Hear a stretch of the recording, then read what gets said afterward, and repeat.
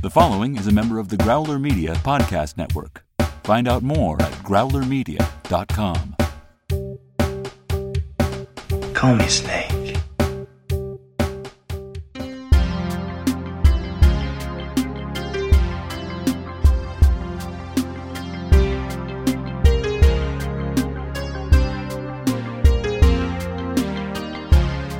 Welcome back to Escape from New York Minute, where we celebrate and analyze the dystopian classic 1 minute at a time.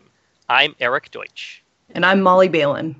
And joining us in Manhattan Prison one last time today from the Vibrant Visionaries podcast and the Cabin Minute cast, it's Heidi Bennett. Thanks for having me on. I'm still holding on here in the prison. This minute is minute 63. It starts out with Snake and the Duke staring each other down, and it ends with a helicopter searching for someone. So we get, for, I believe, the fourth time in this movie, the "I heard you were dead" line. And so even the Duke knows who Snake is, and even the Duke thought he was dead. What a reputation. I have a question about that. Yeah. I know it's a running gag in this film. Is there something specific, like the heist that he was a part of, supposedly he was killed during or something? Or do we ever know? Or is it just, this is the mystique around him, is that we heard he was dead? Yeah, we have discussed this a bunch of times, and the movie definitely does not give any inclination at all of why everybody thinks this. So we've thrown out a bunch of theories. I personally don't think it's because of the heist, because the heist would have just happened, and I don't see how word would have traveled so quickly into the prison. Oh, they caught Snake Plissken. Snake Plissken's dead. I always took it to be that he just hasn't been. He was a big deal. And he hasn't been heard from in a while, maybe. So people just assumed he was dead. But it's all up to viewer interpretation. Gotcha. And we have another eye twitch. I started counting it in yesterday's minute. Duke's got one more eye twitch in this minute. And I like how he slowly holds up the tire iron as he's talking to Snake. It's this, without threatening him verbally, he's saying, without actually saying any words, I'm going to use this on you. And Snake, he definitely knows what's coming. And then wham! One slam with the tire iron right there on the neck, and Snake goes down, which is a little convenient. I mean, the guy is taking some pretty serious stuff already in this movie, and the Duke takes him out with one swing of the tire iron. I think we've brought this up a few times as a trope about getting hit and you just automatically pass out from it. Yeah. But, I don't know. Maybe this was the tire iron whack that just broke the camel's back, so to speak, with his central nervous system. But, the man's been shot in the leg. The wound's been manipulated now, and he's been punched in the face a few times. But hey, the tire iron, the menacing tire iron, is the thing that just drops him. Oh, I didn't notice this. You guys may already be familiar with this character. The guy that's holding him is he missing half an arm? Take a look here. Which second are you looking at? Well, I don't know. I'm not looking exactly at the second, so I'd say, okay, he hits him with the tire iron, and then, and this could be one of those things like you were talking about, Molly, where I'm not seeing things quite the way they are. But I see what you're saying, Molly. If you go to second 21, I think it's just he's got his arm tucked underneath. Oh, It yeah. kind of looks like that, but I see what you're talking about. I think it's just more like the camera angle. Gotcha. Okay. I did notice that from the previous minute, that they are holding him kind of awkwardly. Yeah, he's got limbs intact. Limbs intact. All limbs accounted for. All limbs accounted for. So in the novel, they address how Snake has to be awake and physically active for nearly 24 hours, and they don't really discuss it in the movie. But in the novel, Houck gives Snake a chunk of crystal meth to use to keep his energy up. And unfortunately, after the Duke captures him, he loses the chunk of crystal meth. Oh.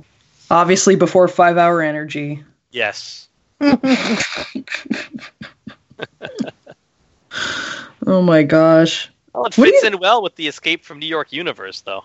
Oh, it does. Absolutely. Yeah, no, that's for sure. I do think it's kind of funny that the Duke has a tire iron on him, like as the preferred weapon. Not like a bow and arrow, not a bat, not like a Negan bat with like the the barbed wire around it or anything. It's just a tire iron. He's an extravagant man, but he's also a man of simple taste. Maybe it's his favorite tool because maybe that's what he uses to change the tires on his awesome chandeliered limo. And so it's just like this is his thing. He walks around with it and he does whatever he possibly can with it. Yeah, maybe he was a mechanic in his former life. I wonder what the Duke was. I mean, putting whatever his crimes were, like he had to have a legitimate job at some point, some kind of a career other than just being a criminal. I mean, he's some kind of a leader. Could have owned his own mechanic, his own car garage or something. Mm-hmm. Yeah, he strikes me as an entrepreneur. The garage might have even been like, the Duke's garage or something like that. He could have been the Duke even before he was in prison. That's totally true. Yeah, it could have been. Do you have a sense of have you ever thought about what he was before? Not until right now. Maybe he was a soul singer. Yes. I have seen that Cadillac that he owns at the Stax Museum. Oh, you have? Oh, yeah, cool. Absolutely. It's quite the thing to see in person. Yeah, we talked about that. That he actually had his own personal made just for him as part of a contract negotiation. That sounds like the kind of thing he'd do. And so in doing some research, it turns out that the Duke of New York is actually the name of a bar in A Clockwork Orange. Cool. Not the Milk Bar, but I guess another bar at some point in the movie. I haven't seen the movie in a really long time, so I can't remember what it is. But that can't be coincidence that John Carpenter named him the Duke of New York. And let's use this to segue in. I haven't done this in a little bit. We haven't done it yet for the Duke. Isaac Hayes, born in 1942. I'm going to throw at you two some other actors born in 1942. If you'd like to put on your imagination hats and picture these following actors as the Duke in this movie instead of Isaac Hayes. Terry Jones from Monty Python fame. Keeping in with musicians who also were known to have acted at some point. How about Peter Tork from the Monkees? What? Killer. Tying in my previous movie by minute, Richard O'Brien played Riff Raff in Rocky Horror. I like that. Molly, you just mentioned The Walking Dead, Scott Wilson, who played Herschel. Oh, yeah. Also very love interesting. Scott Wilson. I love him. R.I.P. Yeah, totally. Rest in peace, last sir. year. Yes. Yet another singer who also has been known to act. How about Wayne Newton as the Duke? I could get behind that. That's cool. He is the bad guy in The Adventures of Ford Fairlane. Wow. Did I just bring one up, Molly, that you've never seen? I've heard of the movie. I've never seen it. No. Okay. No. As a boy growing up in the 80s, Andrew Dice Clay was the be-all, end-all. Mm-hmm. Yep. Yeah. No, I'm aware of the movie. I've just never seen it. But just the concept of like Wayne Newton being a villain is pretty amazing. John Witherspoon, who people would know most as the dad in Friday and the Wayans Brothers. Oh, yeah. Harrison Ford. Oh. Has he ever even played a villain in his entire career? He did. Isn't that the horror movie that he was in with Michelle Pfeiffer? Yes. Yeah. Where he killed the girlfriend in a tub. Yep. Okay, I never saw that one. Okay. The Undertub, I think it's called. The Undertub.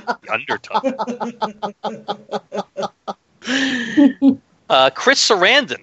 Oh, he would be awesome. He might be he my would. favorite on this whole list I'm going through as someone who could have pulled this off. Fred Dalton Thompson. He's one of those guys, you know him if you saw him. He was in Law and Order, and he was in Die Hard 2. He was a U.S. Senator at one point. If people don't know who he is, Google him. You'll know his face right away. Bob Hoskins. Oh, yeah. that would have been good. Yeah. Yep. And last, Winchester himself from MASH, David Ogden Stiers. Oh, wow. You know, he could have Shout out actually played to the MASH Minute. Yes, he could have played the president. Oh, yeah, sure. Yeah. What was the one you were saying would have been good? Yeah, Chris Sarandon. Yeah. Yeah, I'm down for that. Totally. Mhm. So then the last half of this minute is just a helicopter flying over the city. He says they're looking on infrared. Presumably they're looking for the president or possibly Snake or both. We get a little bit more of the cool graphics. The helicopter has the same graphic readout that the Gulfire did. Unfortunately, nothing really particularly exciting about this helicopter ride. And you guys discussed the way that they did that with the miniatures and such? Yeah. Yeah, that's really cool. Yeah, it is. I guess you just said this. I was going to ask what you thought about it, but I guess you just told us. Yeah. Well, I watched this with my husband, who's seen it several times, and so he was saying, "Oh yeah, point this out." And I said, "Well, I bet they've already covered it earlier in the movie," but I did think it was pretty neat. I'd like maybe we can see some of those in future Cameron films. You know, maybe he'll bring those back in the avatars of the future that nobody's excited about seeing. Yeah, I was going to say I'll never know because I'm not planning on seeing any of those. So. Maybe he'll decide eventually to just go practical with them, and they'll have those tape outlines for those characters, whatever they're called. Oh yeah, the blue cat people. I don't even remember. Yeah, I don't know. It's been too long. And I don't know enough about, helicopter glare or whatnot. But the only thing about this that I kind of was like, it's at night, and it seems like the helicopter pilot here has got some really, really dark shades on, considering it's night.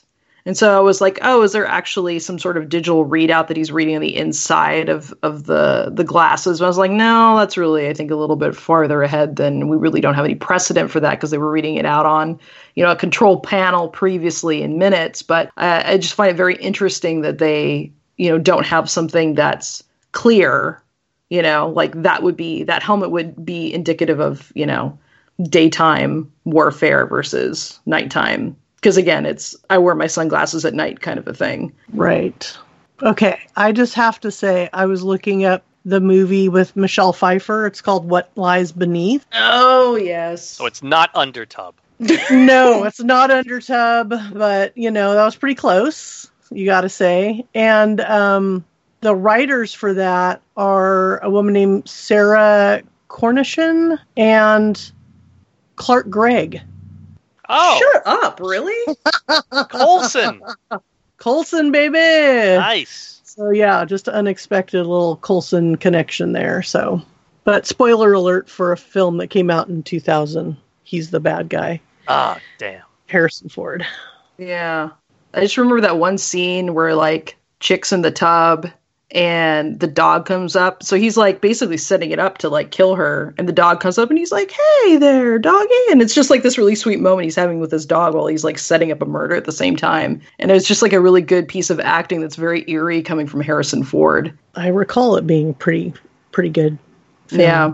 Well, I had one little thought here on a previous minute, and this one, Eric, is connecting to your previous Movies by Minutes Flash Gordon podcast. Ah. So in a couple minutes here, when I'm not around anymore and you guys soldier on without me, Snake's gonna meet a big boy in the ring. Oh, yes. And what's his name? That character's name? Slag. That's a great.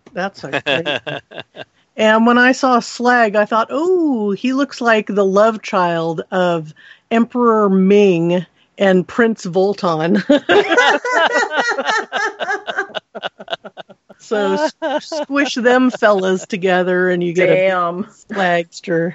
Brad wishes he could turn his mic on to weigh in on that one right now. I'm sure he does. So, Heidi, we've been asking a lot of our guests whether or not you consider this movie to be science fiction. I continue to maintain that it's dystopian speculative fiction. Most people have not agreed with me, though. What's your take on it? Well, I will say that when it comes to categorizing films, I will give an opinion, but I'll just say part of that opinion is colored by the opinion that I don't really care that much, like what category things are in. You know, I feel like over time I've realized, I like movies that have some humor in them, but I also like mystery, and I also, I like this, that, the other. Last year I went to Fantastic Fest, and it was a horror genre film festival, and I was like, what does genre film mean anyways? Because every film fits into some genre or combination of genres, so even saying genre film festival gets my brain all muddleified. I mean, now I've kind of looked into it more and gotten more familiar with those terms, but I mean, I guess I don't think of a science fiction when I think of this movie. I just think of this as like just a movie that's an action movie with some future jazz to it. Like what's so, and you don't need to go into full detail if you've been arguing a point, but like what to you says science fiction about this? It doesn't. I'm the one that says it's not science fiction. Oh, it's not science fiction. Yeah. So I agree with you. Yeah. All right. You're one in the minority. Yeah. we had one other guest. I think Carol Pinchevsky at first agreed with me, and then the next minute changed her mind and didn't agree with me anymore.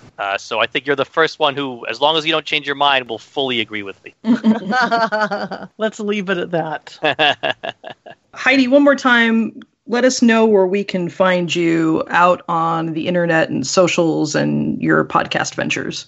Yeah, so Vibrant Visionaries is at vibrantvisionaries.com, and that's me mostly having conversations with multi-creative professionals, people I call Vibrant Visionaries, a lot of filmmakers and writers and other fellow podcasters, cartoonists. So if you like listening to conversations with compassionate, clever multi-creatives about their projects, process, and lessons learned along the way, including a very special episode with Molly Balin, episode 16, where we actually Molly Balin.